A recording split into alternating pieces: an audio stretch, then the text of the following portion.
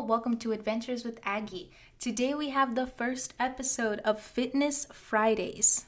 Every Friday we're going to have a new episode featuring strength and conditioning coaches, personal trainers, fitness influencers, spin instructors, all of the above.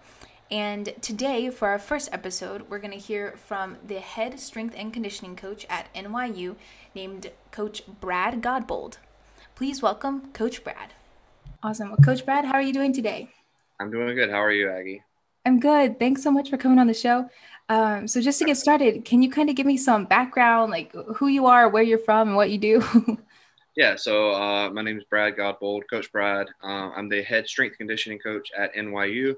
I'm originally from a very, very small town in South Carolina, Sherall, South Carolina. There's nothing there. Um, Joined the Army a couple of years out of high school.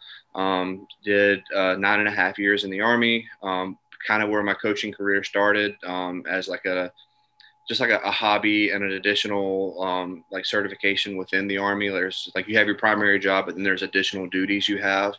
And so that's really what kind of sparked my interest in moving into a professional career in coaching. So when I got off of active duty, I went to college actually at Long Island University for sports science for my undergrad and exercise physiology for my master's. And then just kind of started my coaching career kind of through that as a student assistant, a grad assistant, and then some assistant positions that ended me up here at NYU. So glad that you're at NYU now. Go Violets. Cool. Well, when did you realize that you wanted to have this career in fitness? Like it just kind of came naturally to you, or I don't know. I feel like I could never have a career in fitness. So props to you. Yeah, But it kind of came organically. I've always been into fitness and athletics from a young age. When I started playing what down south we call recreation league sports. At I think the age of 8, I started playing like soccer. That turned into football and baseball and everything. I played pretty much every sport growing up as a kid. My dad got me into the gym around age 12, I believe I was. Everything was super light. He just wanted to basically introduce me to the gym atmosphere. Um, but I quickly, even at an early age, fell in love with it. So that's always been a part of my life, even through playing sports through high school, going into the Army. I've always just like the gym has been a part of my life. So I knew that I wanted to do something in the fitness scape, but even once I was like leaving the Army and going to school, I didn't know what that was. I had these like plans of grandeur that I was gonna get out and become like a famous Instagram personal trainer. And obviously, I'm not that, but I met one of my mentors in undergrad who was the head strength coach at Long Island University. And he kind of took me under his wing. And that's really what got me into athletics and strength and conditioning. Because it has a lot of parallels to the military as far as like structure, discipline, and like being able to like teach and mold the next generation of people. That I really gravitated towards it for that reason. And yeah, then it just kind of blossomed from there. So like really having that first mentor that took me under their wing is what kind of probably defined the direction that I went within the fitness world. yeah, definitely. I think over the last, let's say 8 months, I think everybody thinks they're some kind of fitness influencer or something. um, but it's super fun that was a goal at one point. But yeah, I think even now, like I've seen so many more people prioritizing fitness and stuff. Um, I guess because they're stuck at home and they're not moving as regularly as maybe they were before. Yeah, Um, but I think it's wild to see all that growth and stuff. I feel like there are, I guess, people that have done the opposite, not moving or not doing anything the last 9 months. But I feel like the majority of people have definitely started to, I guess, get in shape and figure out that this is really a priority and stuff. it is. Yeah, I mean, just even before COVID, I've seen a major shift in people prioritizing health and fitness. I mean, even so, I've also done some work in like the private sector, and it's just people that really and truly their goals are just to be able to go on vacation and enjoy vacation, like go and be able to spend the day at the beach and not be tired from swimming or like go on a hike, stuff like that. So like there's a really big shift in just prioritizing fitness in across all populations. Yeah, for sure. For sure. Awesome. Let's kind of move into, I guess, what you're doing now with NYU. Can you tell us what is like the role of a strength and conditioning coach? I feel like everybody kind of thinks they know, but what do you do? What's your job? Yeah. So on the college level, and specifically NYU, I am directly responsible for all of our NCAA student athletes. So like NYU has club sports and intramural sports and everything. They're all kind of a little bit separated. So I'm directly responsible for the NCAA leg. So our official basketball teams, softball, baseball, fencing, golf, swimming, all of those. And my primary focus, for me personally, is always first injury prevention or injury mitigation. I feel like you can't really build on the performance measures until you build a solid base that's more apt to not get injured. You're never going to completely like prevent injuries. I mean, things are going to happen, but building a solid platform for injury mitigation, which is why I usually use the word mitigation instead of prevention, because you can't really prevent. Sure. That's my primary focus, is making strong, healthy bodies. Once I have that platform, that foundation, if you will, that's when I really dive into the performance side, where I'm trying to make better human performers. Like it's not my job to make a basketball player a better basketball player or a softball player a better softball player. That's their sport coach's job. It's my job to make it easier for that sport coach. So if they are able to perform on a higher level, then they can become a better player on their sport, whatever that is.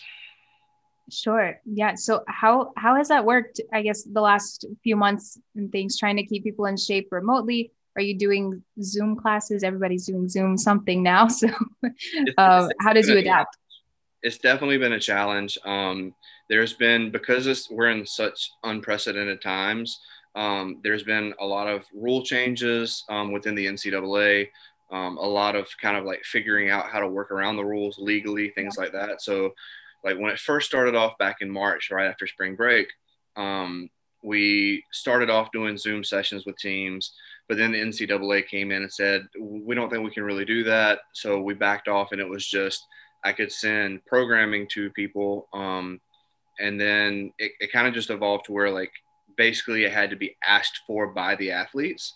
So if they reached out to me or reached out to one of their sport coaches and said, hey, I really want to take advantage of these 5 pieces of equipment I have at home, what's something I can do, then I could send them something. So I also had to like really sit back and think about like what I wanted to do, not knowing how long everything was going to last as far as keeping people in shape.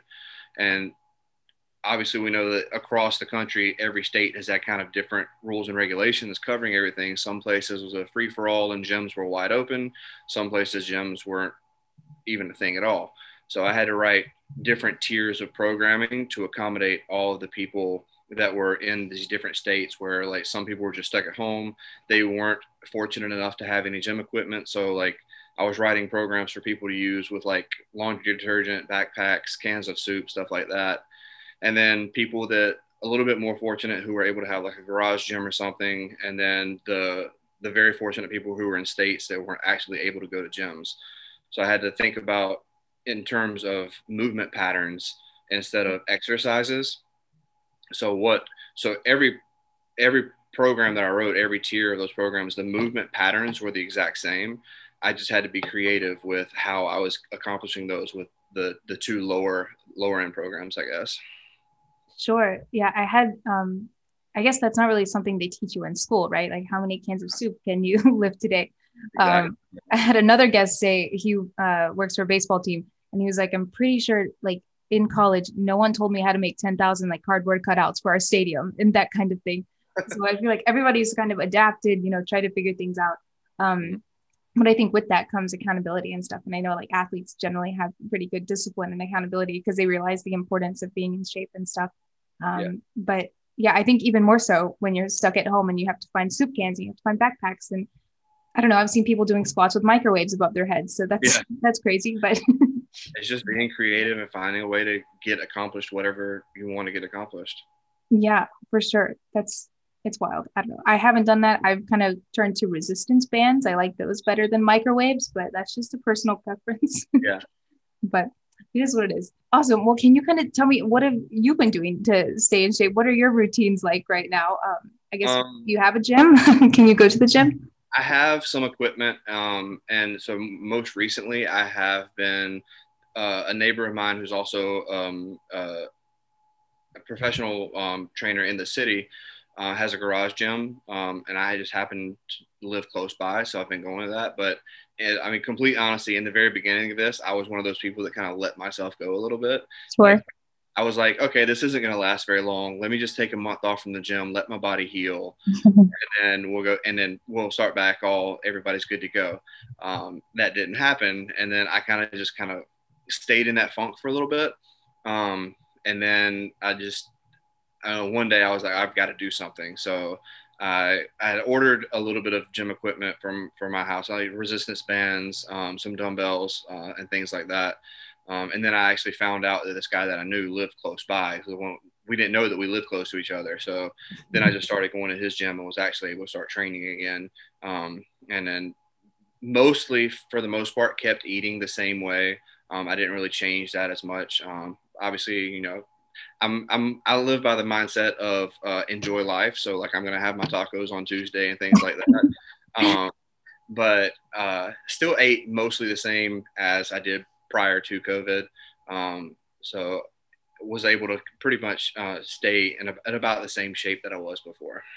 Yeah, that's awesome. I think it's really interesting to see what people have substituted their, I guess, workouts for and stuff. Like I was speaking with some swimmers and I was like, what do you do if you don't have a pool? Like what do you do if you don't have a batting cage or like things like that? Right. It's been crazy to see how people have made it work. I guess it's because, like you said, it's gone on a little longer than expected. So got to do what you got to do. But I don't know. I've seen all kinds of crazy things, and it's really cool to see that people are still making it work. And I think, like you said, enjoy life. That's been another thing that I think 2020 has kind of shown us. Yeah, Enjoy absolutely. it, while it's here, do it. Awesome. Well, just a few more questions for you. What are some words of encouragement you would give to those looking to get in shape who maybe haven't prioritized that in their lives yet? Just start. I know, especially in the past, it's been hard for people who are like new, never been to the gym, things like that. It can be intimidating. Um, Now, especially with generally across the country, there's so many things available for you to do at home. Programs on YouTube, programs on Instagram, program like everybody has an at-home program. Yeah. Just start. I know that and then when you can go to the gym, I know it can be intimidating, but as somebody who's been in a gym for more than half of my life, like people aren't really in the gym judging. Like at least that's been my experience. I know that things get portrayed on social media about judging people, but like most people in the gym, they're not looking at you judging you what you're doing. Just be there. And I think that's the feeling for most of the good people in the fitness industry. They'd rather see somebody in the gym trying than somebody sitting at home not doing anything. So like you're gonna get they're gonna have people that are gonna be there to help you.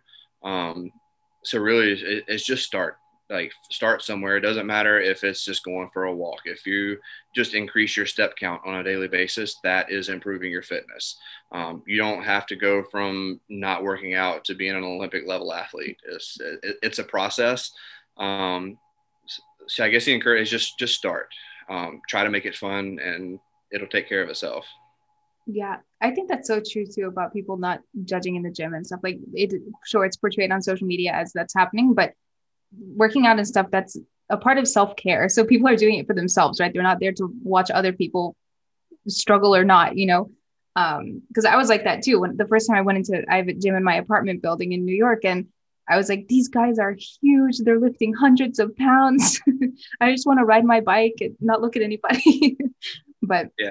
you make it work. Awesome. So I guess another kind of question that's a little bit of a twist on that one. Just to wrap up, I always end my shows on advice. So what piece of advice do you have for those looking to make a career in fitness? So I guess not just prioritizing it, but getting on the business side of things. Yeah, what do you have to say to those people? Yeah.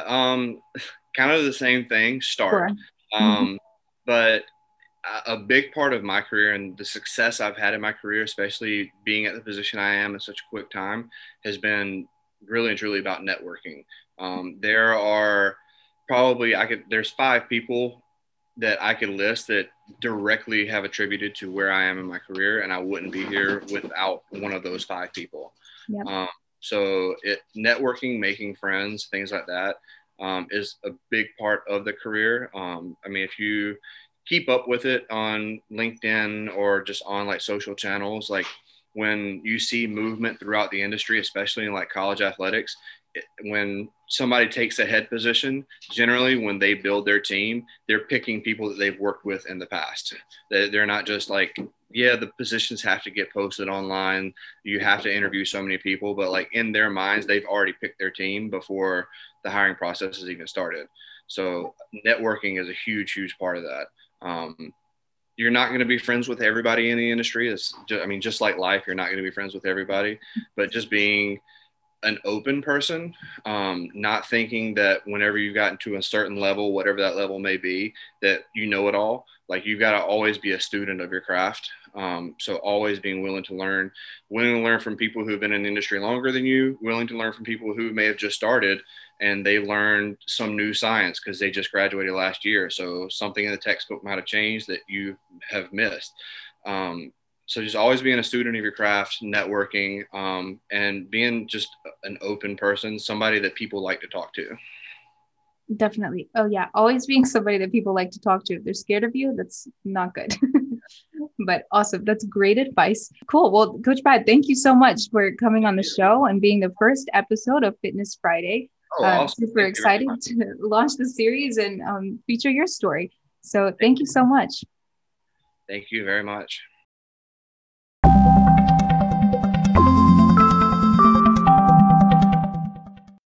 Thanks so much to Coach Brad for sharing your story and being our first episode of Fitness Friday.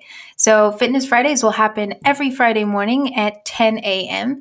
And I'm super excited to get this series going. But for now, let's talk about Monday. We have the first episode of Adventures with Aggie Road to Tokyo. So we're going to feature about 5 or 6 stories from different Olympians and Paralympians on the way to compete in the Tokyo 2021 Olympic Games. So stay tuned Monday at 10 a.m. for Adventures with Aggie Road to Tokyo.